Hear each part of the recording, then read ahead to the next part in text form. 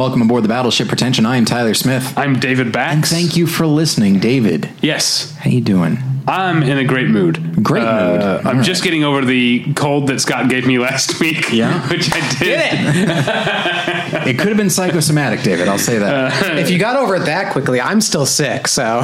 Yeah, no, I still have some, post-nasal shit going on, but I don't actually... timing-wise, it couldn't have actually been... Right. There's no way that I, got sick that night from... it was most likely someone at work. But, Scott's back. Hooray. All right, 2 weeks in a row, and then next week, no Scott and no David. That's right. And then Scott again after that. That's right. Can't get enough of this guy. That's true. Sorry. Can't get rid of this guy is what I meant to say. Well, the listeners, I think, like Scott. It's January. Let's make it a thing. This happened the last 2 years, so, it pretty much is a thing. It will be hard to make that a thing if I've cut your throat by that. Well, which, stuff like that, you're on your way. You just prop me up. Fair enough. Yeah. That's what we've been doing for years. Hey. Okay. All right, so... But I said I was in a great mood, or at least I thought it. I can't remember. I think I said it out loud. You did, yes. I do that all the time, actually. Especially, I think with my wife, if I'm, driving around with my wife, I'm so, relaxed and comfortable around her that I honestly won't know if I just had a thought or if I said it to her. Yeah. And so, it'll, be driving, and then, 2 blocks after I had the thought, I'll be like... Did I just say this? And she'll be like, no. I'm oh, I meant to. There is that is another one of my favorite Simpsons jokes where there's they're on a nature preserve or something, and Homer winds up accidentally stampeding a bunch of rhinos, and they burst through this small fence, and the game warden is like, I told them that fence couldn't hold rhinos. Oh wait, no, I didn't. I meant to tell them.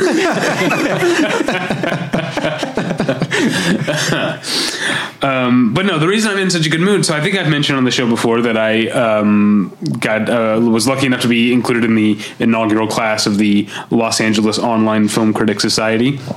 And last night, as of this recording, a few nights ago, as of the time you're hearing this, or years ago, I don't know when you're listening to this, we had our first awards back dinner. Before the scandal at the Los Angeles Online Film Critics Society. Yeah, possibly. So we had our first awards dinner, and it was a total blast. I got to present the award for best editing to the winners were Paul Matchless and Jonathan Amos, the editors of Baby Driver, but Edgar Wright accepted on their behalf. Nice. So a bit of a step down, obviously. Yeah. Edgar Wright's no Paul Matchless and Jonathan Amos, but that was fun getting to hand an award to Edgar Wright, who then he posted a picture of himself giving on his Twitter. A picture of himself giving his speech, and I'm right next to him. I didn't even notice you until you posted the screenshot. I zoomed in. And I was joking in the picture. I was joking to our friend Aaron Newworth, who was also there. I was like, I'm the new Tick villain, microphone face. So that was a lot of fun. But it ended up being just a really good time. I hear the food was good. The food was good. Gary Oldman, in particular, made sure to point out in his speech, his winning speech for Best Actor for Darkest Hour, how good the food was. Honestly, here's what gets me about that. It doesn't get me. It's something I totally understand, which is how many times can you give the same speech? Yeah, that's what I was thinking. You got to find something new. And actually, there was a funny thing like that kind of happened because so part of the LAOFCS's mission statement is diversity, is representing in terms of critics a bunch of different types of voices in terms of demographics. At least we're essentially we have I think almost 50-50 gender split, I guess, and there's a lot of members of color as well. And so we gave out a thing called the Trailblazer Award, which is someone in the industry who advocates for diversity, and we gave that to Jessica Chastain, and she was there. And the presidents of the society cut together an intro that was a bunch of clips of her in movies, but also other speeches she's given, or like other interviews she's given in which she's talked about like specifically the need for diversity in criticism. That's something that is a thing for her. I think that's probably why we voted for her to get this award. Is that she says if you look at Rotten Tomatoes and you look at the faces,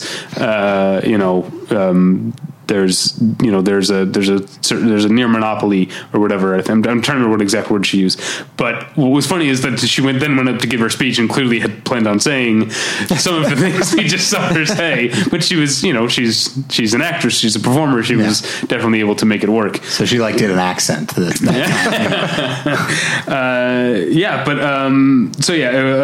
of the show, Aaron Newworth, whom I mentioned, and Terrence Johnson were both there, as well as our friend Peter Soretta from Slash Film was there. Not a friend of the show. We should probably address that at some point. We should have Peter on the show. Address the fact that he is not a friend of the show. Is that what you mean? He's not invited. Okay. But also, and then I just want to run down I was so happy that so many people showed up in terms of recipients. Patrick Stewart was there, and Michael Stuhlbarg, and let me run down some more here. A producer from Magnolia accepted on behalf of The Square. Guillermo del Toro was there. A couple of guys from Weta. A lot of people from Shape of Water, actually. Guillermo del Toro, producer. Miles Dale. I mentioned Michael Stuhlbarg. Sally Hawkins was there. And, of course, our friend Doug Jones. Did you get to say hi to him? Oh, yeah. I said hi to Doug Jones before and after. Give you a hug? Of course. He gave me multiple hugs. Of course. And then I introduced him to my wife. I was like, this is my wife, Natalie. And he was like, oh, I've heard about wife Natalie. And he cupped her face and was like, so beautiful. And then he just started rubbing my head. He was like, don't you like to just rub his head?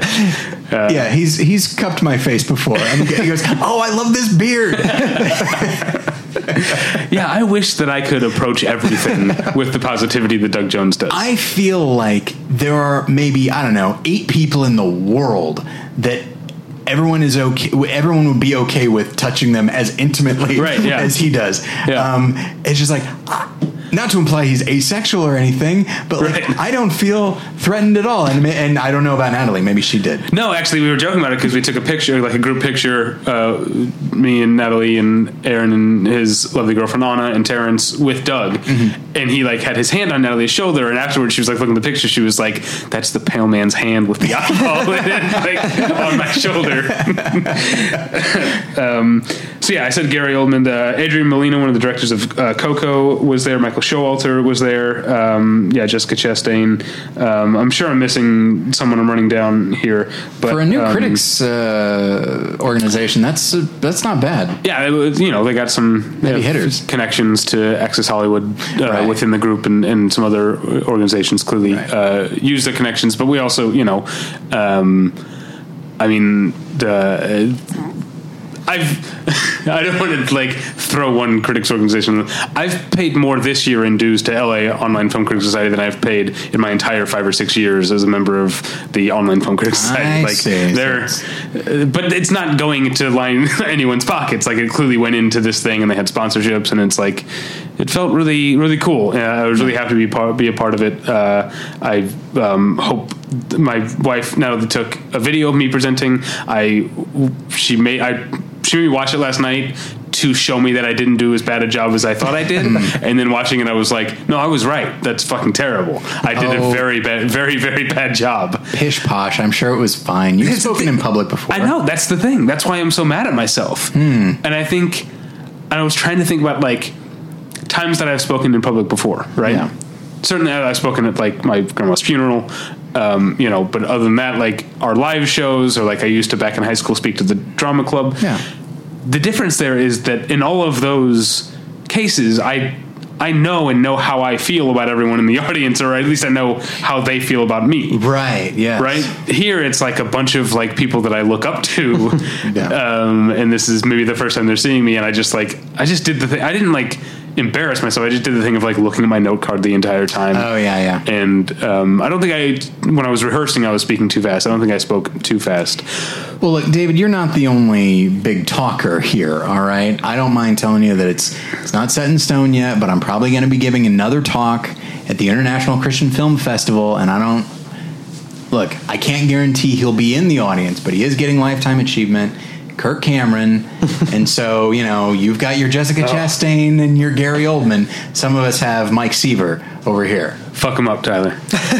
I'll do my best. Anyway, I hadn't talked that much on the podcast, I don't think, about this group since I joined it, but this made me very excited about being a part of it and doing this every year going forward. Absolutely. So yeah, check out the winners. You can check out if you can go to the dailymail.co.uk and see Jessica Chastain's lovely Ralph Lauren dress on the step and repeat. Question for you. Okay.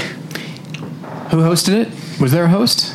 So Scott Menzel, Chris Lee Kennedy, and Scott Mance are the three sort of presidents and vice presidents of the organization. They sort of hosted it, but then each award was introduced by a different member. Did they introduce you? Very briefly, just said, what did they say? Just David Bax, or did they say Battleship Pretension Zone? David Bax? They just said David Bax. I think it was because. Yeah, they just said David Bax. I think they told me beforehand they were going to say outlets, but I think they just ended up running through it. But people can find me on the website where it says, and probably links to Battleship Pretension on the LAOFCS website. There was something else I was going to say that you made me forget. Sorry about that. Oh well. I was curious to know, because if they say Battleship Pretension's David Bax, then because they said the name of the outlet, I get something out of it. But if they don't, then it's all about you, and I don't get anything out of it. So I don't see how this is good for me. I guess it wasn't directly good for you this time. No, the other thing I was going to mention in terms of people who were there, we also got certain winners sent in videos who couldn't be there. Oh, okay, yeah. So we had Greta Gerwig, Saoirse Ronan, Allison Janney, and Patty Jenkins all sent in videos. All right. Yeah, it was a good time. Don't want to bore people anymore with it, but check it out. And I know they recorded the whole thing, and I think their plans in future years are to actually live stream the awards as they're happening. But they specifically said, we don't want to do this the first time in case it's a disaster. Sure. But it didn't. It ended up being a blast. So check it out. Now, David, you said you didn't want to bore people. I do. Okay. I feel like it's time to check in.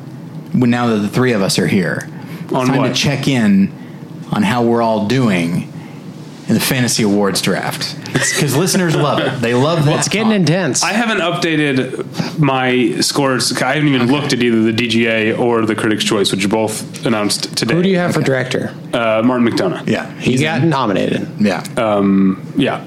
And then Critics' Choice. Yeah, I don't actually have those memorized, but looks like Egan took the bulk of the points for that. Damn it. Well, yeah, I don't know. I was starting to catch up to him. So Jason is number one right now. No, you're still ahead of Ian. Oh, Ian. I thought you said Eakin. Okay. And I was like, oh, that's an odd thing to do. But yeah, Ian's doing pretty well too. Yeah. That's Ian Brill. Yeah. Yeah, you guys, longtime listeners know him. Sorry, I don't. Normally I say, the listeners don't care. But I don't care to talk about this right now because I am in no danger of winning. I'm so far behind. Here's the thing, though. You might not win, but you are going to have a surge. Because Three Billboards. Early Critics Awards, I was surprised at how much they weren't. I wasn't surprised because I don't like the movie, but outside of Sam Rockwell, they weren't going for Three Billboards, which I went Frances McDormand. Yeah, I went all in, not all in, but largely in for Three Billboards. Yeah. Not having seen the movie at the time, but I still would have because it's not based on how I feel, as you can see. But yeah, I'm thinking as the guilds go on, I'll pick up some points, but I think I'm in too much of a hole. It's for it to matter. That is possible, yes. But it is kind of. I'll say this. So there was a trade that I wanted to make early on for Best Actor. I had Denzel Washington, who, much to my surprise, has gotten me some points. Mm-hmm. But I wanted to trade him out for Daniel Kaluuya. More of a swap than a trade. More of a swap, thank you. Listeners don't necessarily know how the game works, but you can find out how the game works on our website. That's right. And start your own league next year. Please do. And but But yeah, and so when we make these swaps, it all starts at the exact same time, Right. And we have this email thread, and you were also going for Daniel Kaluuya, David, and I officially beat you, but I sent it in the wrong thread. Right, so that and doesn't so count. it didn't count. And I was so angry at myself that I was like, you know what? I'm not going to win anyway, so maybe I'll just drop out. In retrospect, I'm glad I did not do that, because there is it's going to be pretty close. I think it's going to be down to like 3, maybe even up to 4 people at the very end. The twists and turns of award season, man. You never know. Award season especially. Oh yeah, this I one's had crazy. the same feeling that night, though, because even though I got Daniel Kaluuya, I didn't get Tiffany Haddish. This motherfucker beat me. Which has got me zilch. And I think I got 1 point ever since that trade. And I was trying to swap out for Mudbound for cinematography, which I have Darkest Hour, which ended up getting an ASC nomination, which is surprising, bodes, actually. and also bodes well, I think, going forward. So, yeah, that's exciting. Now, this is I know this is not only the venue to propose rule changes. Okay. I've mentioned this to you before. Yes.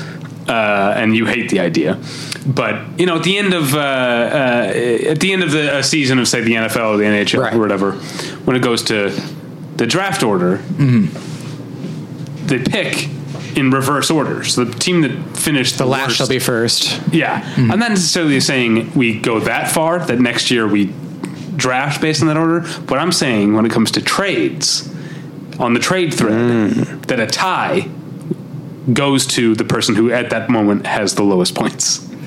That's my But there are no proposition. ties.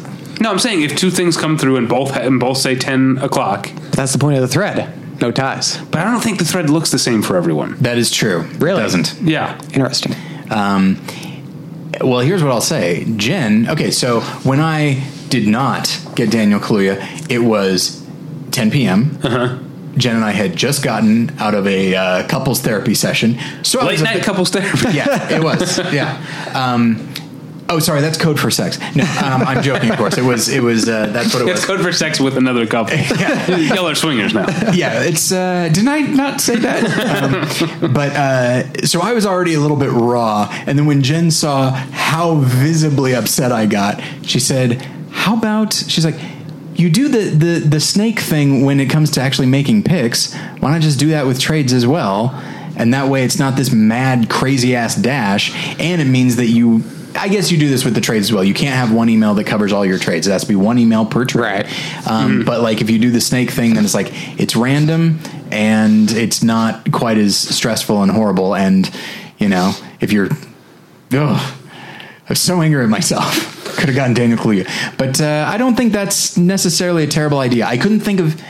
When she said it, I was like, well, no, we can't do that. And she asked why, and I thought, like, I don't actually have an answer as to we'd why. have to get We'd have everyone to in the get same- together again. Yeah, which is... No, you wouldn't. You just have to say between 10 and 10:30. And if you don't take your turn within 2 minutes of the other person going or whatever. I guess You that's get true, skipped. yeah. Okay. Although it would be fun to get all together again, honestly. But it's so hard to get people together the first time. That's true. As the Yeah. person who mostly organized that first time. Yeah. But I guess someone, if they don't want to make any trades, they don't need to show up at all. Yeah. But I think everybody made a trade, right? No. Not that night. I don't think Jason did at all. That's true. Yeah, and Natalie didn't that night. I think she's done a trade since, but Yeah. she didn't on trade night. Yeah. So- and I've done a couple since. Yeah, I did traded one. up for Score. I can't remember what I had initially. Oh, I had Last Jedi, and I traded for Blade Runner, which is like racking up points. Good call. I swapped out Greatest Showman for Phantom Thread, which was a good call on my part. I was not expecting it to get as much as it has gotten so far, so I'm very happy about that. And then I traded for Best Adapted Screenplay. I traded Victoria and Abdul for Logan, and I just cross my fingers that Logan at least makes the 5 points that I Yeah. lost in trading, because it cost 5 points to do a trade, listeners. But yeah, That's a tough one. The Adapted Screenplay is a thin field this year. Yeah. It's just going to be calling me by your name all the way through. Yeah, and well, the Disaster Artist. I've gotten some stuff and from Molly's Mudbound, Game. much to my surprise. Well, for nominations and stuff. Sure. I mean, wins, yeah. I did get a very surprising win for adapted screenplay Oh, wow. like last week. All right. But yeah. All right. Well, that was fun. Yeah. So listeners, if you enjoyed this conversation, you want to have them yourself. Yeah, you can go to battleshippretension.com, check out our Fantasy Awards League. Feel free to there's a donation button there. You don't have to. Sure. If you want to start your own league, but maybe you don't feel like you should give this money, which is understandable. But yeah, if you do start your own league, we don't charge anything, but there's a donation button, and Tyler and Scott put a lot of work into this. Damn right we did. I'm not going to actually give Scott a high five because he's sick. Yeah, that was Tyler just slapping Scott across the face. I have a very thick face. Thick face nine. That's what we call him. All right, so what was I going to say? Oh, let's play some pills. Oh yeah. All right. I'm assuming you have it called up. I do. This episode is brought to you by Mubi, a curated online cinema that brings its members a hand-picked selection of the best independent, international, and classic films. Every day, Mubi's curators introduce a new title, and you have 30 days to watch it. That means there's always 30 wonderful films to enjoy, all for only $5.99 a month. Plus, when you use their mobile apps, you can download films to watch offline. Okay, now, everything I just said is all about this streaming service, but Mubi is, they're going above and beyond now. They have released some films in theaters, and their latest one is called Lover for a Day, which opens January 12th in New York and January 26th in Los Angeles, and it selected theaters across the country after that. Lover for a Day is directed by Philippe Garrel and stars his daughter Esther, who recently appeared in Call Me by Your Name. It was named as one of the top 10 films of the year by, I never know how you say this, Cahiers du Cinema? Cahiers du Cinema. Cahiers du Cinema, thank you. Yes, of course. Which, if you know your film history, then you know that is a very well-respected group and publication there. Still a pretty decent rag. Still a pretty decent rag. As old Thickface calls it. But yeah, so it's a great film. Check it out. To find out more information, go to loverforaday.mubi.com. But then don't forget, it's also a streaming service, and currently featured on Mubi is Nicholas Roeg's The Man Who Fell to Earth, starring David Bowie, which I've actually never seen, but I've heard it is delightfully erotic. It's a very self-consciously arty movie. I'm not the biggest fan. I enjoy it for what it is, and I'm a big fan of Rip Torn's penis. Well, who isn't, really? Of all the things you would have isolated in Man Who Fell to Earth, was not expecting you to go there. But yeah, so that along with 29 other wonderful films are available at Mubi.com, and there's a special offer for listeners of Battleship Pretension, so please pay attention. You can try Mubi free for a month. Just go to Mubi.com, that's MUBI.com/Battleship to redeem now, or go to BattleshipPretension.com and click on the Mubi ad on the left-hand side. I'm excited for Lover for a Day, because I don't know that much Philippe Garrel, or however you said it. Mm-hmm. But his last movie, In the Shadow of Women, was quite good. Okay. It was quite good. Yeah. At the recently departed Cinefamily, I saw one of his first movies, which was about Nico Case wandering in the desert and just like singing whatever came to her mind for about an hour. It was a crazy movie. All right. And then I want to tell you about tweakedaudio.com, which is where you go for professional quality earbuds in a variety of stylish styles and colorful colors. They look good. They sound good. They look great, really, and they sound great. Sure. Tyler and I stand by them and use them each and every day of our lives. Today I was listening to, I talked before about the NPR Tiny Desk concert series, where they have people come in to their office and play a few songs at a desk in the middle of the bullpen. I listened to the Julianne Baker. I don't know if you've ever listened to her. I think you'd be a fan, Tyler, of Julianne Baker. So that's what I listened to. It sounded great on my tweakedaudio.com earbuds, so I listened to today. And you can find them at a low price at tweakedaudio.com. But if you use the offer code PRETENSION at checkout, you get 1/3 off that low price and no shipping charges. So go to tweakedaudio.com and use the offer code PRETENSION. Getting the smile and confidence you've been dreaming about, all from the comfort of your home, isn't a total mystery with Byte clear aligners. Just don't be surprised if all your friends start asking, "What's your secret?" Begin by ordering your at-home impression kit today for only $14.95. Byte clear aligners are doctor-directed and delivered to your door. Treatment costs thousands less than braces, plus they offer flexible financing, accept eligible insurance, and you can pay with your HSA/FSA. Get 80% off your impression kit when you use code WONDERY at Byte.com. That's BYTE.com. Start your confidence journey today with Byte. Let's get into it, shall we? Indeed. Now, next week, you guys aren't going to be here. So where are you going to be? Are you just like checking out? Are you just taking a personal day? What's going on? We're going to a silent retreat in Santa Fe. I mean, a good deal of our time will be spent in silence because we are well-mannered people. That's actually, yeah, that's true. Whenever I hear about a silent retreat, I think that sounds great. But then I like read a little further and it's like, oh, you're supposed to like unplug from the internet and like do yoga and shit. It's like, no, you're ruining it. What I want is to just, for a week, not have to talk to anyone and no one gets to talk to me and I just get to go around about my life. I'm still going to play games on my phone. Like, it's going to be fun. Yeah, that's what I want out of a silent retreat. It would be very battery recharging for me to have no one be allowed to talk to me. But no, we won't be at a silent retreat in Santa Fe or any other hippie part of the Southwest. We are going to Park City, Utah for the Sundance Film Festival 2018. Yeah, I'm excited. I don't know how you felt about the last 2 years, but I think after the first year, I wasn't like super looking forward to the second year, in part because I wasn't as excited for the movies, and like that was inauguration weekend, so I was just feeling down about the whole affair. But after that second year, I think I'm just hooked now. I think I'm just a Sundance guy. I think I was hooked after the first. Okay. Yeah, I think there's, I mean, I've certainly been to festivals before, but this is one of the premier festivals in the world, and so that festival atmosphere is even more heightened. And part of it is because it's such an interior festival, even though it's all over the city because of the snow. You're pretty cut off. Yeah, and everything does, like, you're just moving from a series of interior, like, be it a movie theater, right, or a basketball court turned into a movie theater. It's like if the guys in The Thing were movie fans. Right. And then you move to the shuttle and then you're at a bar or whatever, but everyone's like kind of huddled inside, and there is this sort of community, like we're all experiencing things for the first time together. And part of that is that I think part of it is us being, very tuned in to the film world, but just in general now, people know about the movies they see before they see them.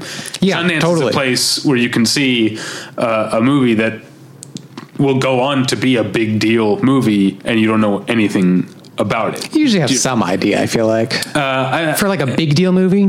I mean, I didn't know anything. I mean, other than the cast, I didn't know anything about Manchester by the Sea. Oh, really? Okay. Because I intentionally didn't look up what the plot was. Well, I guess was just it's a Kenneth Lonergan yeah, movie knowing instead. it's a Kenneth Lonergan movie and knowing what the cast is, you have some idea what you're in for. Yeah, but I'm sure that there must be something that I've seen at Sundance that is like that snuck up on me, but I can't quite think of it right now. Well, maybe, I mean, Swiss Army Man was that first year. Yeah. I didn't like. I kind of knew it was like kind of weird or whatever, and then it just started getting more buzz. And that's the thing about Sundance, is because there's like multiple P&I screenings, press and industry screenings. If something starts gaining buzz, you can like move your schedule around and like try to cram that in.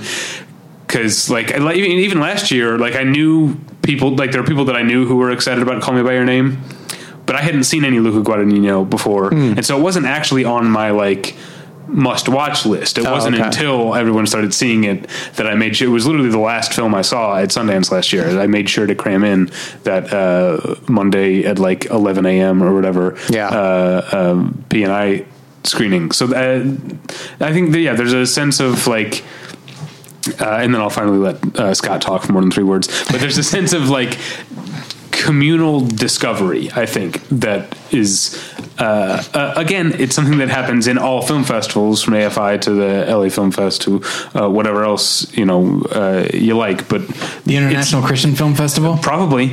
But I went to Denny's afterwards. That was here. fun. It's heightened here because we know sort of what stage these movies are on or could potentially be on. Yeah, but I think that's kind of the double-edged sword. A lot of people who don't go to Sundance, and that I certainly used to say too, complain about Sundance as far as like people overhyping things, which is definitely a danger. I've probably done it myself. But it's just the difference of seeing something before it's been at all commodified. You don't like Swiss Army Man is a perfect example. By the time the trailer went out, like there's a real sense of what the movie is and how to approach it. And actually, I said this with the Ghost Story on the Top 10 episode, where like I didn't know that there was going to be a guy in a ghost sheet. Right, And it's yeah. like by the time most people saw the movie, that was an accepted reality. But like seeing that for the first time, that was very exciting. And like those little thrills that you don't get most of the time, it probably does color the perception, but I don't think it's unhealthy. And given the choice between that or the Cannes Film Festival being famous for their booing, I'll take the one that's famous for being overly enthusiastic about something.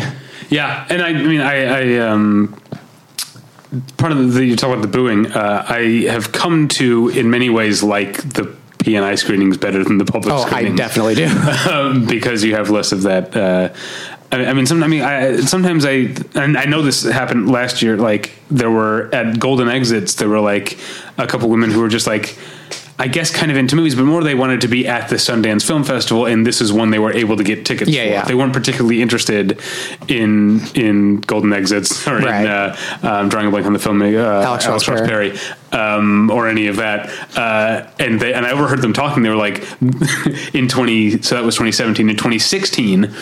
Or maybe it was 2015, whatever. They were saying the one movie they were able to get in for was The Eyes of My Mother. If you're not like, I mean, you have to be like hardcore into like willing to see some people get like tortured and get their eyes cut out and shit. And Eyes of My Mother is a great movie. I'm really looking for. One of the things I'm looking forward to this year to get into that part of it is Nicholas Pesci's what's his name? His follow up, Piercing.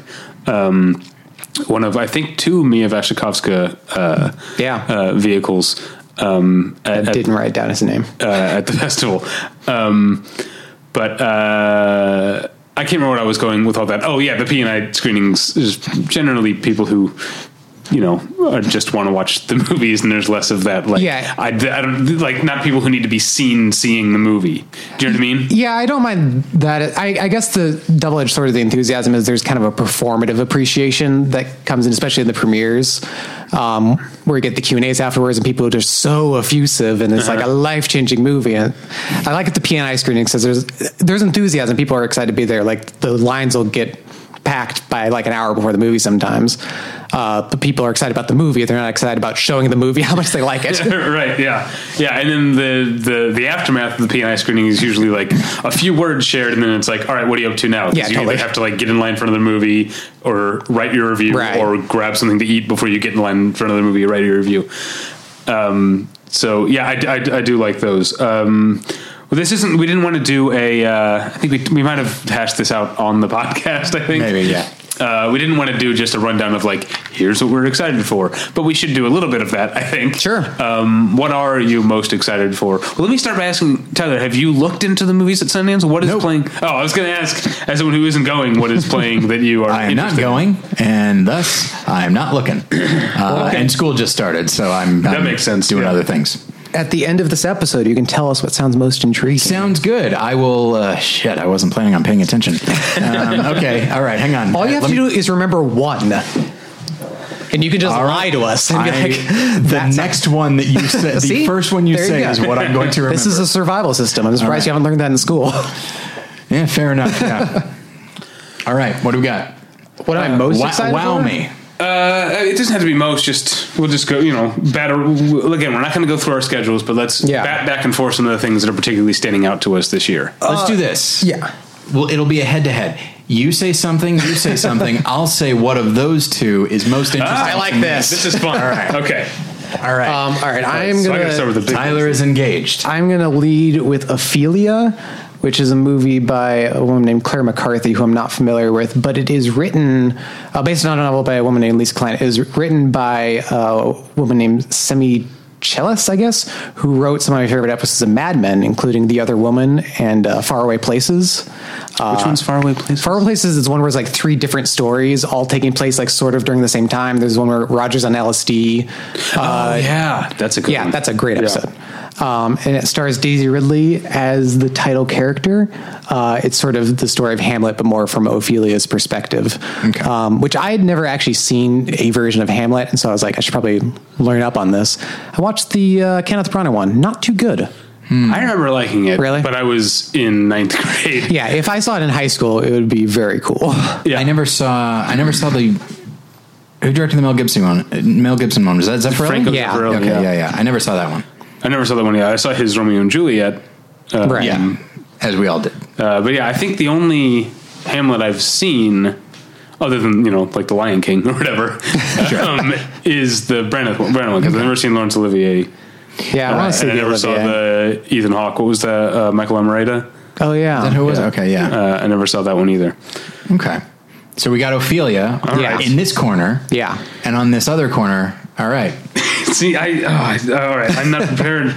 I should say whatever one you want. It's fine. No, but I don't have. He has his notes up. I just had like the list of movies. So he's got. Oh, okay. You got to have the notes to make a case. Okay. For what he's talking about. Okay. All right. So, Private Life is the new Tamara Jenkins movie. Tamara Jenkins made Savages, which I know you were a fan of. Yes. Oh shit! I didn't even notice this movie. And it stars Catherine Hahn and Paul Giamatti and one of my favorites, Molly Shannon, and some other people.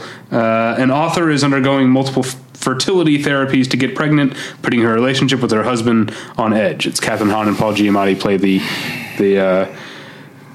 couple. But knowing Tamara Jenkins, I'm looking forward to sort of a sharp-edged, darkish comedy. Catherine Hahn especially, I think, would fit very well into that. So, let's see. Both pretty good.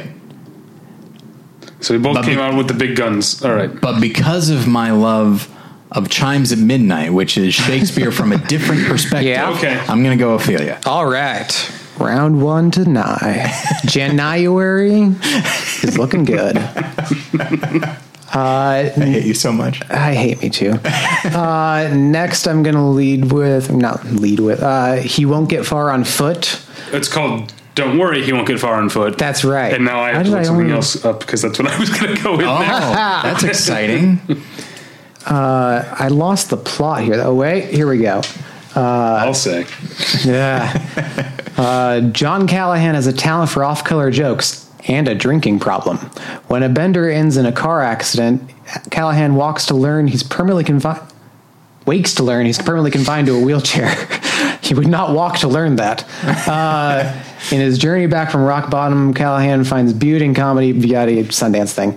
But it's directed by Gus Van Sant and starring Joaquin Phoenix, which is exciting enough for me. And it's the first script Gus Van Sant's written since Paranoid Park, which I think is his last really good movie. All right. It also stars Rooney Mara, Jonah Hall, Jack Black, Udo Kier, and Carrie Brownstein. All right. So what was that one called again? Don't Worry, He Won't Get Far on Foot. Okay. David, what do we got here? I feel like Scott's going to, by virtue of going first, he's going to win all of these. You can go first next time. No, that's all right. Because I'm not even that excited about this movie. But the fact that you both instinctively were going to go with that one is interesting to me. So I think I think you're both winners. Gus Van Sant's a big name. Whereas, okay. I'm going to go with White Rabbit, Daryl Wine's new movie. Daryl Wine made a very, very, very bad movie called Lola Versus a few years ago. Oh, yeah. And so I wasn't initially, based on his name, I initially skipped over this one entirely. But then I realized that it's a dramatic comedy following a Korean American performance artist who struggles to be authentically heard and seen through her multiple identities in modern Los Angeles. So the idea of a female Korean American performance artist was intriguing to me. The idea of a movie that's shot all around Los Angeles, which I know a lot of movies are, but that embrace that, and I always like the potential for a movie to be a Los Angeles movie, even though so many of them that I see at festivals fall short, such as Izzy Gets the Fuck Across Town. Indeed. Such a missed opportunity there. And it stars Vivian Bang is the woman, and then it's a cast of no names, which is also very exciting to me. So that's called White Rabbit. Okay. So here's my thinking. Joaquin Phoenix is a fascinating enough actor that I feel like he could probably overcome the inherent who gives a shit of that story. Right. But I'm going to go with White Rabbit. Oh, okay. Surprise. Because I feel like it just, it's like you said, you spelled out the various elements that just kind of add up to make a film that is could be not great. Oh, it could be terrible. Could be terrible. Yeah.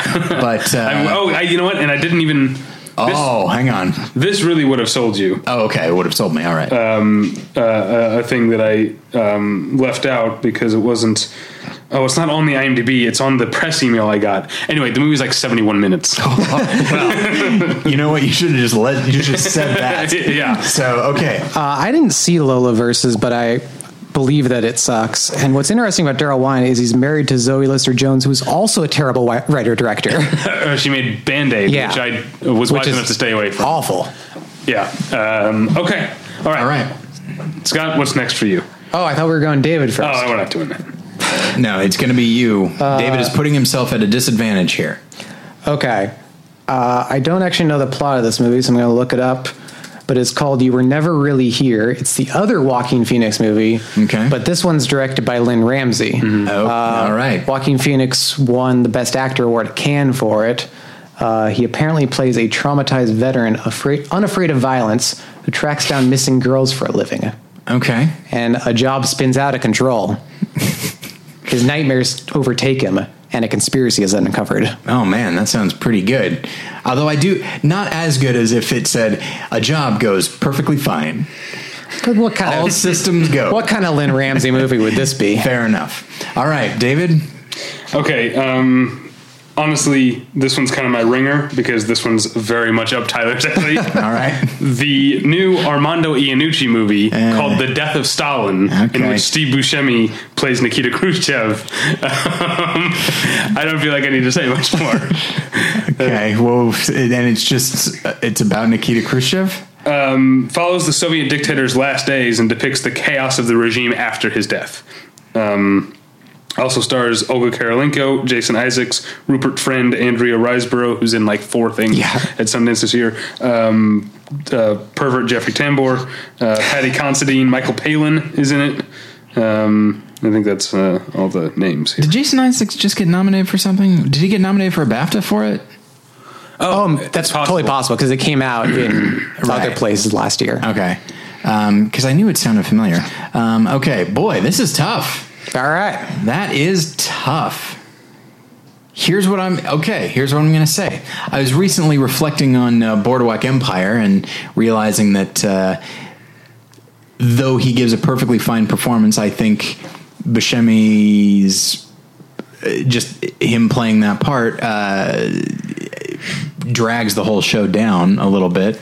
Again, perfectly fine performance, but I don't think he has the presence for it. So having him be the lead, but he is playing noted charisma vacuum Nikita Khrushchev. No, I'm joking, of course. Look, I know you're an Armando Iannucci fan, and one thing I've known about you for 19 years is a sort of fascination with Soviet Russia. Yeah. Yeah, I'm going with that one. Well done. Fair enough. The casting is interesting because, Khrushchev was a larger man and over the top and also Russian. Steve Buscemi is none of those things. So that could go not great, but I think it'll be a lot of fun. And also, I will say that the other film sounds very interesting as well. You Were Never Really Here. You Were Never Really Here. Yeah. All right. When is that screening? I think that's midweek, right? No, actually, it's Friday night. Well, it's screening a couple different times. I'm going to try to be really adventurous and catch it Friday night when I fly in because it screens in Salt Lake City. Oh, that's so I'm going to try to see it there and then Uber or shuttle into Park City. Yeah, that's one thing we didn't I don't know if mention that kind of operation is going to pull off. There are screenings in Salt Lake City, and there are also screenings that are technically in Park City, but I've never gone up to like the Redstone or whatever.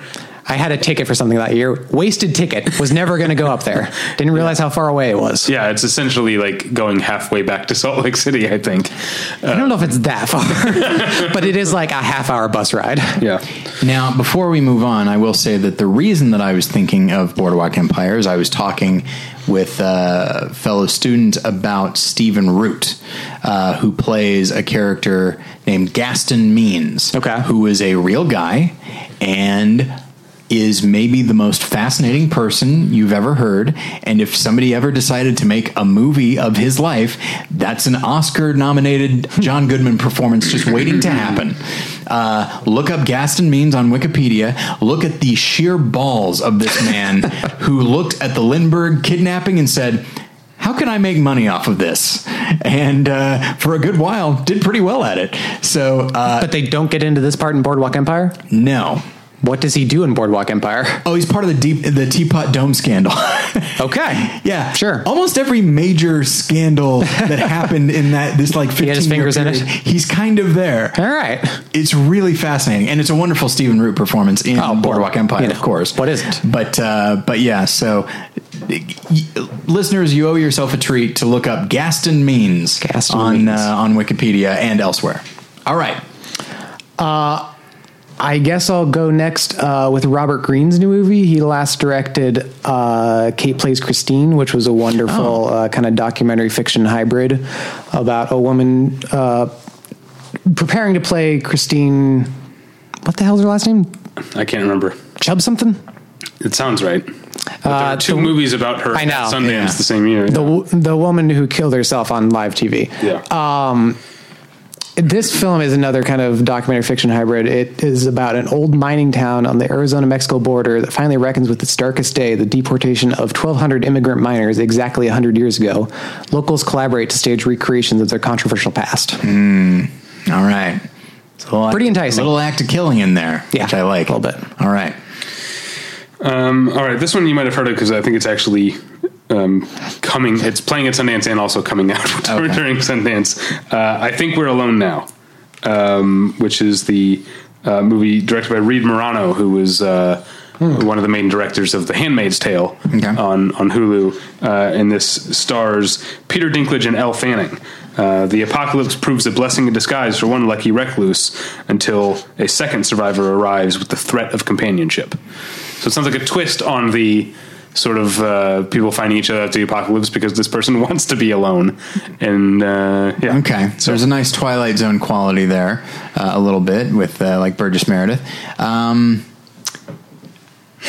Scott, what was the name of yours again? Bisbee 17. Bisbee 17, and I Think We're Alone Now. I think I'm going with Bisbee. all right. Bisbee takes it. All right. How many more of these are we going to do? Because I'm locked and loaded with a few more. Let's say 5. Okay. All right. This is a fun game. I do enjoy it. And I get to be a part of it, which is fun. I will go with Madeline's Madeline. Okay. Once again, I have to find something else to talk about. All right. I guess I was kind of. This is the one movie I know you're seeing at the festival. So, the description is as such: Madeline got the part. She's going to play the lead in a theater piece. Except the lead wears sweatpants like Madeline's and has a cat like Madeline's, and is holding a steaming hot iron next to her mother's face, like Madeline is. It's the new film from Josephine Decker, who directed Butter on the Latch and Thou Wast Mild and Lovely. I finally caught up with Thou Wast Mild and Lovely. It's a really cool, similarly freaky, kind of vaguely horrific film. And this one has Miranda July in it to boot. Not a selling point. Well, Miranda fair July enough. is a very much a selling point for me. Yeah, I know. All right, I'm going to go with Sorry to Bother You, directed by Boots Riley. I like that. In an alternate present-day version of Oakland... this doesn't give you the... Okay. In an alternate present-day version of Oakland, black telemarketer Cassius Green discovers a magical key to professional success, which propels him into a macabre universe. The key is that he learns he has a white voice that he can use on the phone. And the stars here are... in no particular order, Tessa Thompson, Armie Hammer, Patton Oswalt, Terry Crews, Stephen Yeun, Lakeith Stanfield in the lead, David Cross, Danny Glover, Jermaine Fowler, a bunch of people. All right, that one wins. Okay. For a number of reasons, not the least of which is I'm really fascinated by Lakeith Stanfield as an actor. He's just a very interesting person. Well, I think I've got another one to pick then. Oh, all right. Scott, he just gave you a hint. Okay. All right. I'm going to go with Beirut, directed by Brad Anderson, who hasn't made a film anybody's cared about in some time. But there was a time. There was a time when it seemed like he was really up and coming. Yeah. But he's been doing a lot of TV work. I'm sure he's still a fine director. And he's done some stuff that seemed interesting that I didn't see, but what was Stonehearth Asylum or whatever? It looks very cool. Did it? Did to me. It looked like my kind of thing. And then he made The Vanishing on 7th Street, which is one of the first movies I ever reviewed for Battleship Retention back in 2011. Didn't care for it. It's a mixed bag. It's like the scary stuff really works, but it is kind of corny. Anyway. This is kind of a departure. This is written by Tony Gilroy, who's one of my favorite screenwriters and hasn't done enough of his own kind of unique work lately, and stars Rosamund Pike, John Hamm, Shea Wiggum, and Dean Norris. It is about a U.S. diplomat flees Lebanon in 1972 after a tragic incident at his home. 10 years later, he's called back to war-torn Beirut by CIA operatives to negotiate for the life of a friend he left behind. All right. David? All right, I'm going to pull a Scott and go with one I know he's planning on seeing. It was the aforementioned Piercing, directed by Nicholas Pesce. You were planning on seeing that, right? I'm hoping to. We'll see. So, as mentioned, starring Mia Wasikowska, also starring Christopher Abbott, and Marin Ireland. I know that name. What do I know her? Hell or High Water, Homeland. All right. Anyway, a man who kisses his wife and baby goodbye, seemingly headed away on a business with a plan. A man kisses his wife and baby goodbye, seemingly headed away on business with a plan to check into a hotel, call an escort service, and kill a prostitute. Damn. All right. 81 minutes. Oh, damn it. All right. What was that one called? Piercing. And then what was the other one called? Beirut. I think Piercing is probably going to be more fun, but having seen The Eyes of My Mother, it's probably, this is not going to be as exploitative as it sounds. Okay. It's probably going to be much more measured, I guess. Okay. But also, there's another word I'm looking for that I can't think of. Zany? Ponderous. That's not zany. But also it will probably be very gory as well. Okay. Again, this is just going off The Eyes of My Mother. Okay. And apparently in color. The Eyes of My Mother was a black and white movie. But this one, it does sound very interesting, but I think there are so many working elements in Beirut there. Director, screenwriter, great performances. Great actors. I'm a big fan of Shea Wiggum. And so I'm going to go Beirut. I hope this will continue the streak of good John Hamm performances in movies. He was really good in Marjorie Prime. And before that, who cares about his films, right? I never saw The Town. I thought he was pretty good in Baby Driver. He was pretty good in Baby Driver. But that was after Marjorie. Or no, was that before Marjorie Prime? Marjorie Prime played Sundance, so I always think of it as before. But they came out around the same time. You saw it at Sundance? No. Okay. Yeah. I didn't see it till August. It seems to be largely forgotten, I guess, in the award season. But, it's okay. I think it's really great. Lois Smith is getting some stuff here and there. I think the movie as a whole really should be seen more. I think if you had like 2 more scenes of people just explaining what the movie's about, that really would have sealed it for me. Perhaps Will Oldham could get involved. Yeah, there you go. All right, is it my turn? Yes. I'm sorry, I lost. Wait, is that true? If we're switching the order, no, we're not. I thought you just... Go ahead. All right. I'll go with Search. After his 16-year-old daughter goes missing, a desperate father breaks into her laptop to look for clues to find her. A thriller that unfolds entirely on computer screens, starring John Cho and Deborah Messing. Okay. I hadn't read anything about that. That, much like White Rabbit, sounds like it could be as terrible as it could be great. I know. But I'm a big fan of both John Cho and Deborah Messing. I like John Cho. They went a long way in selling that premise. Yeah. Okay. All right. Here's one I know Scott is not at all excited for because we talked about it. Leave No Trace is the new film from Deborah Grant. I'm just not going to see Winter's it. Bone. Yeah, Winter's Bone is not good. Okay. Why do you hate Winter's Bone so much? Because it's just like... I know you hate white trash. I know you don't like looking at poor people. Is that it? No, it's just so like... I can only sum it up by using the way Reverse Shot, the online publication, referred to it, which is every time they mention it, they just go, Winter's Bone, Ozarks, Oogie Boogie, which like the whole movie is just like everything's so spooky in the Ozarks. And it's just like, it just kept hitting the same note over and over again. Well, as you're talking to 2 people who have spent time in the Ozarks, it's not terrifying. Not far off. So anyway, her new film, Leave No Trace, does not take place in the Ozarks. It takes place in the Pacific Northwest. Points off. Points on for Pacific Northwest. That's where I'm from. A father and his 13-year-old daughter are living in a paradisiacal. I've never said that word out loud. That's a weird word.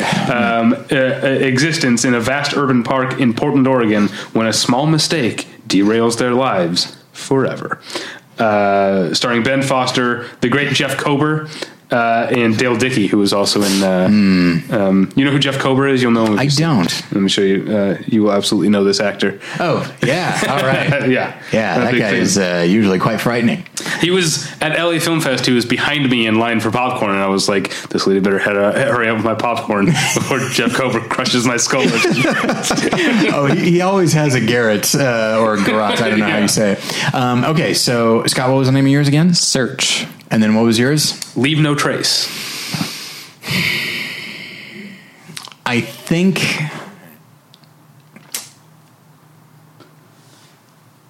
you know what? Damn, this is tough because I could see both of them being not great. Okay. But the degree to which Search could not be great is probably higher. Yeah. And I think if it were, let's say both of them were great, I feel like Search would be great on a lower level. I feel like it would achieve less. So I'm going to say... So I win. Yes. All right. How do we feel about Ben Foster these days? I'm looking over his filmography. I think the last movie I really liked him in was Rampart. I mean, I think he is very, very good in Hell or High Water. Okay. I think he makes choices that are, in some cases, they're the obvious choice, and in other cases, they are not. All right. When he turns on the charm, when the character turns on the charm, it is such a specific type of Southern charm that you don't see very much, that I feel like, okay, I get this guy now. I really like that performance. And I know, Scott, I think you and I are mostly on the same page on Hostiles, but I think he's good. I think most of the performances are good. It's just that they're saying stupid stuff the whole time. Yeah, he's pretty solid, but that's the moment when I realized the film was getting way off the course it needed to be on to ever stick its landing. All right, so we got two more. You mean the part when he looks up and it's like, immediately like, oh, remember 3:10 to Yuma? I didn't even think about that. Oh, that's the first thing I thought of. No, it was just that. Okay, so Tyler, you haven't seen Hostiles because you listened to us talk about how dumb it is. But Christian Bale is the lead, and how a little less than halfway through the movie, Ben Foster shows up, and it's like we have a prisoner, and there's sort of a delay reveal of who it is, right? Because he's talking to Peter Mullen, and Peter Mullen's like, we want you to take this prisoner, and then like it's not until they're actually setting out that you see is Ben Foster, and I immediately went 3:10 to Yuma.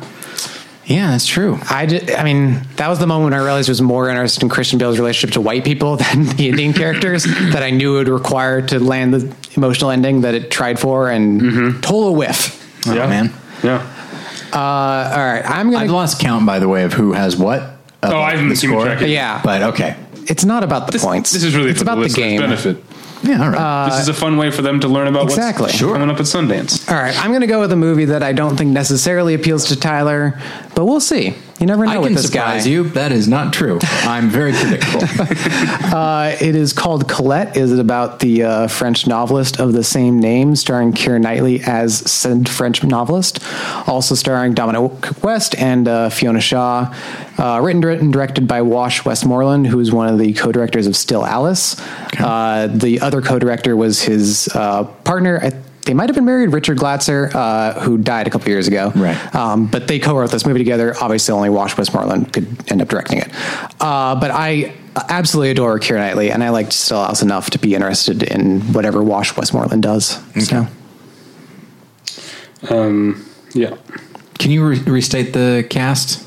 Keira Knightley, Dominic West, and Fiona Shaw. Presumably others as well. Nope. All right. I'm going to go with Come Sunday. Okay. A movie that already has distribution, and it is directed by Joshua Marston, who is best known for Maria Full of Grace, 14 years ago now. And a recent Sundance flop. What, Complete Unknown? Yeah. But you liked Complete Unknown. I did. Right? Oh, really? Yeah, see, that's why that surprises me. Surprise me. That I liked it? Yeah. Oh, man. So you should read my review. Like a friend would. But it's fine. I might have read it at the time and I just forgot. The premise here, evangelist Carlton Pearson is ostracized by his church for preaching that there is no hell. That's Chiwetel Ejiofor as Carlton Pearson. Okay. You've also got Jason Segel in the cast, a guy named Lakeith Stanfield is in the cast, Danny Glover showing up again. All right. Martin Sheen. That's come Sunday. All right. What was the name of yours, Scott? I forgot. Colette. All right. They both sound pretty interesting. I do think that David's is more likely to frustrate me.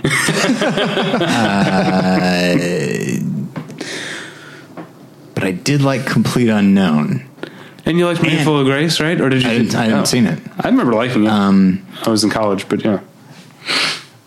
And Complete Unknown is just complex enough that I feel like that director could handle depicting religious people in a complex way.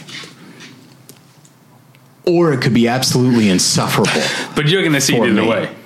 Yeah, I'll probably fucking see it. I feel like a movie like we talk about how like if someone is making, we're talking. Yeah, sorry. If Fox is making another Wolverine movie, they don't actually have to be worried about Wolverine fans because they're going to see it anyway. Yeah, I feel like Come Sunday is the Tyler version of that. Like you're going to see it.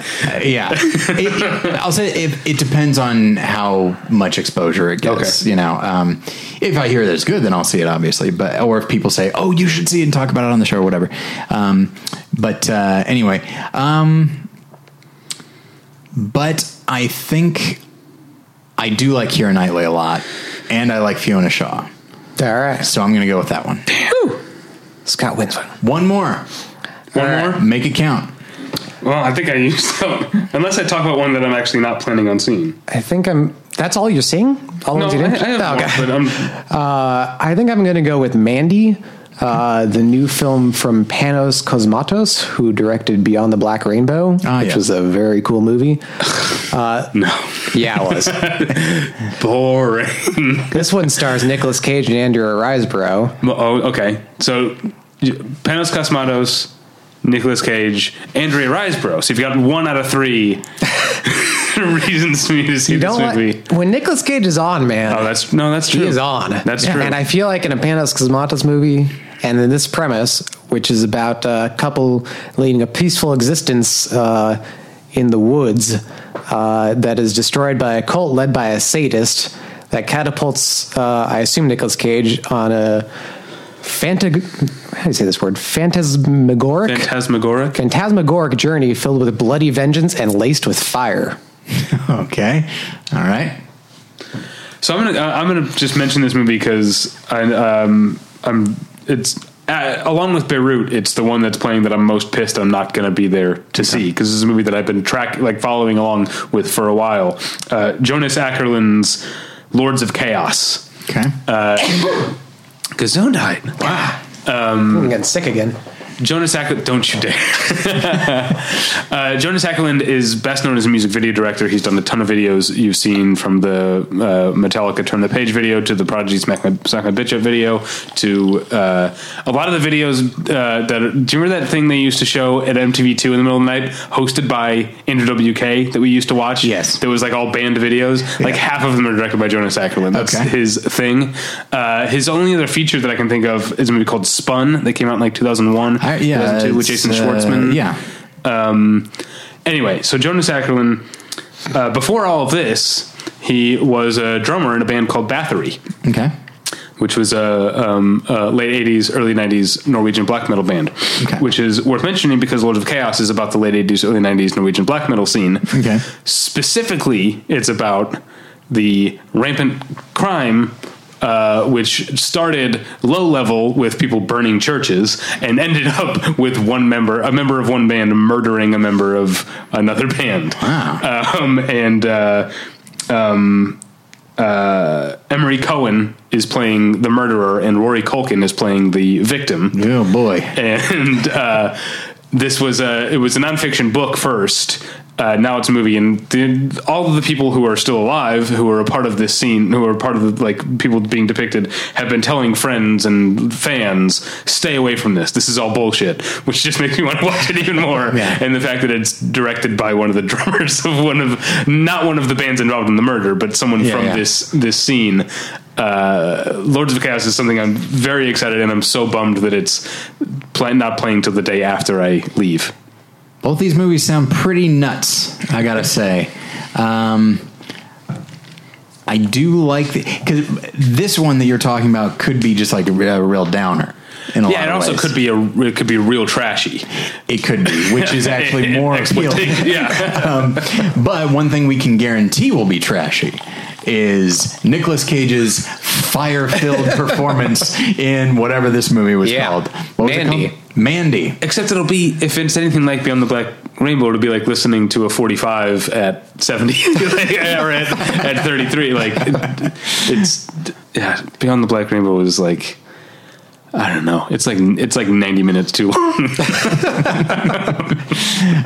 Which is weird because it's 85 minutes. But, I think it's like a full 2 hours. Right? It's long, yeah. Okay. Yeah. So, which films are you guys? Not that, not the ones pick that one there. Or? Oh, it's Scott's. Mandy. Okay. Yeah. Although that one does sound really interesting, and like you said, when they say like, "Don't see it," it's like, oh, well, come on now. Yeah. What choice do I have now? But I know what you mean. Okay, so now the game's over, but there's another movie I actually want to mention because I'm at least curious about it. Because Sundance is like most festivals, the films are separated is what I meant to say, into sections. You know, there's dramatic competition US and dramatic competition world, and then documentary, and then they have a section called Next, in which they're that's right. Yes, you told me about it. so they're trying to say that this is something. It's usually something, I don't know, maybe a little, I guess theoretically a little avant-garde, or at least that's the idea they're trying to put forward. And until this year, there's never been a documentary in the Next section. Okay. So the first ever Next section documentary is called 306 Hollywood. And the description here is: when two siblings undertake an archaeological excavation of their late grandmother's house, they embark on a magical realist journey in search of what life remains in the objects we leave behind. Sounds interesting, especially for a documentary. You don't hear the phrase magical realism with documentaries. Yeah, and that's so 306 Hollywood will actually be my first film of the festival. I'm seeing it early Thursday evening, and I just wanted to mention it because of the whole idea of just bringing up Next, which I feel like is such a vague. What do you think of the Next section? Do you think it has a strong mission statement? I think so. I tend to dig some of the movies I've seen in it. And I've certainly highlighted some in large part because they're playing in that section. Okay, so what's playing in that section this year that we've talked about so far? Oh, that we talked about? Madeline's Madeline, I think, is in that section. Man, I don't remember now. Baby Piercing? No, Piercing's in Midnight. Midnight, yeah. Oh, yeah, that's from the other one's Midnight. An Evening with Beverly Loughlin, which we didn't talk about, but I'm intrigued by. Not me. Because of the Greasy Strangler Because I saw the Greasy Strangler. I did not see it. And that was one that I like. Call Me by Your Name. 2 years ago, Greasy Strangler wasn't on my list, and then it premiered. I think at midnight. I think it was in the Midnight section that year, and I woke up to tweets about how great it was, and I was like, I'm moving my schedule. I'm going to this P&I, and I was like, I can't believe I spent my first Sundance. I spent 90 minutes watching this stupid movie.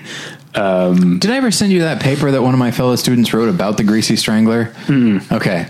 I think he sent it to me once. I don't remember, but I need to forward it on to you because, he saw a lot in that movie. Oh, and Search is also in Next. Okay.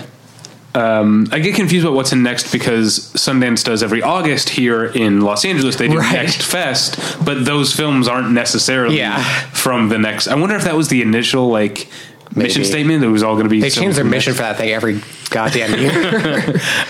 They change everything but the venue, and the venue still sucks. I like the venue. Oh. What's wrong with the venue? The Ace Hotel? Yeah. The seats are unbelievable. I'm not a tall man, but I can barely fit into those rows. And there's you're right. I sit on the end. And the visibility is thus extremely bad. I think you and I look for different things. When I see, I like to see the movie. yeah, I was thinking about like, oh, but they've got that little parking lot where they have the free beer next door, and there's the taco stand down Sure, the street. as long as you're not seeing the movie that you came to see, you're in great shape. Anyway, so yeah, I thought I'd mention 306 Hollywood for those reasons. So I was going to ask, assuming that you get to see every movie you want to see while you're there. I'm not seeing Beirut or Loads of Chaos, so already I'm... Okay, I was going to ask, like, what film are you most excited about? Of the things that I mentioned, what am I most... Or the things that he mentioned that you also want to prioritize. It doesn't have to be the ones that you just said. Yeah.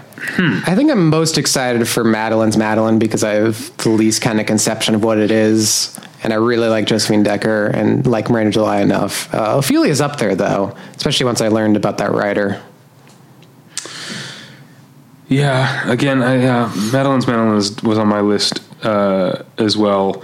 I'll say Piercing, because I feel like it's a movie that, given that that storyline about a man setting out to murder a prostitute, after the 2017 that we've had, it could be infuriating and completely wrongheaded, or it could be something really interesting and introspective. And I look forward to discovering for the first time, along with a bunch of other people at midnight, which one Piercing is. Yeah, there's a lot of good sounding movies here. Do you think, this, I guess this is something to ask after you guys get back, but I was going to ask, Sundance always has one or two movies that is like a big awards prospect. And I was going to ask if you think any of the movies have that potential. I think He Won't Give a Heart and Foot does. Leave No Trace. Okay. I would think. Okay. Trying to scan through Beirut potentially. Yeah. There's a lot. Yeah, there's a lot there. Oh yeah, Beirut. Yeah, on like every level, like a potential editing or cinematography and acting and all that. Yeah, I think that's a good possibility. I was going to say something else. I forgot what it was. All right. Well, this was a lot of fun. We'll be back in 2 weeks to see how it went. Yeah. Hopefully I don't burn the place down while you're gone.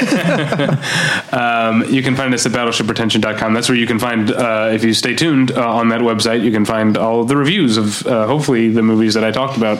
While I'm at Sundance and catching up with the days after, I'll have all the reviews posted. You can, what else do I say here? You can email us at david@battleshippretension.com or tyler@battleshippretension.com. You can follow me on Twitter, and you follow me at Sundance, at Davey Pretension. You can follow Tyler at Tyler Pretension. One of the lessons still on hiatus? It is, but the site is still going strong, and one of our contributors, Reed, is embarked on a blog series in which he's going to talk about every film by Alfred Hitchcock. And he's starting in the silent films. And is he going to do a podcast per film? Or no, he's not doing that. He's just writing. It's just articles. An article per film. Yes. Because there's got to be a temptation to lump some of those early ones in together into one. He and I talked about it, but no, it appears based on the 8 separate documents he just sent me. I think he is doing one per film. Fun. So that's where you can find us. Scott, where can people find you and your Sundance coverage? At CriterionCast.com, and then of course at BattleshipPretension.com for everything else. It's not really to update since last week. So read my top 10 list. I did a text version of it. There we go. Yeah. Which doesn't specifically mention, well, you had a 3-way tie and you cut 2 of them out, right? No, I said on the episode that I was only going to have one main pick for that. Right. And the others, I guess I'm saying this is what I'm getting at, is that the episode is has bonus content. Exactly. And so does the writing one. The writing one has bonus content. Do they work together? They're like the 2 different cuts of Orson Welles movies. You got to see them both to really get the whole picture. It's multi-platform. Exactly. Synergy. That's what it is. I mean, ideally you just watch the Orson Welles version. That's, you don't need to see both. No, I'm saying of his movies that have multiple cuts. Oh, sure. Yes. Watch all of them. And then maybe you'll start to get an idea of what it was supposed to be in the first place. All right. Sorry, excuse me. Thanks for listening. One guy is sneezing. The other guy's yawning. Sorry, Orson Welles is so boring, David. God. All right. We'll get you next time.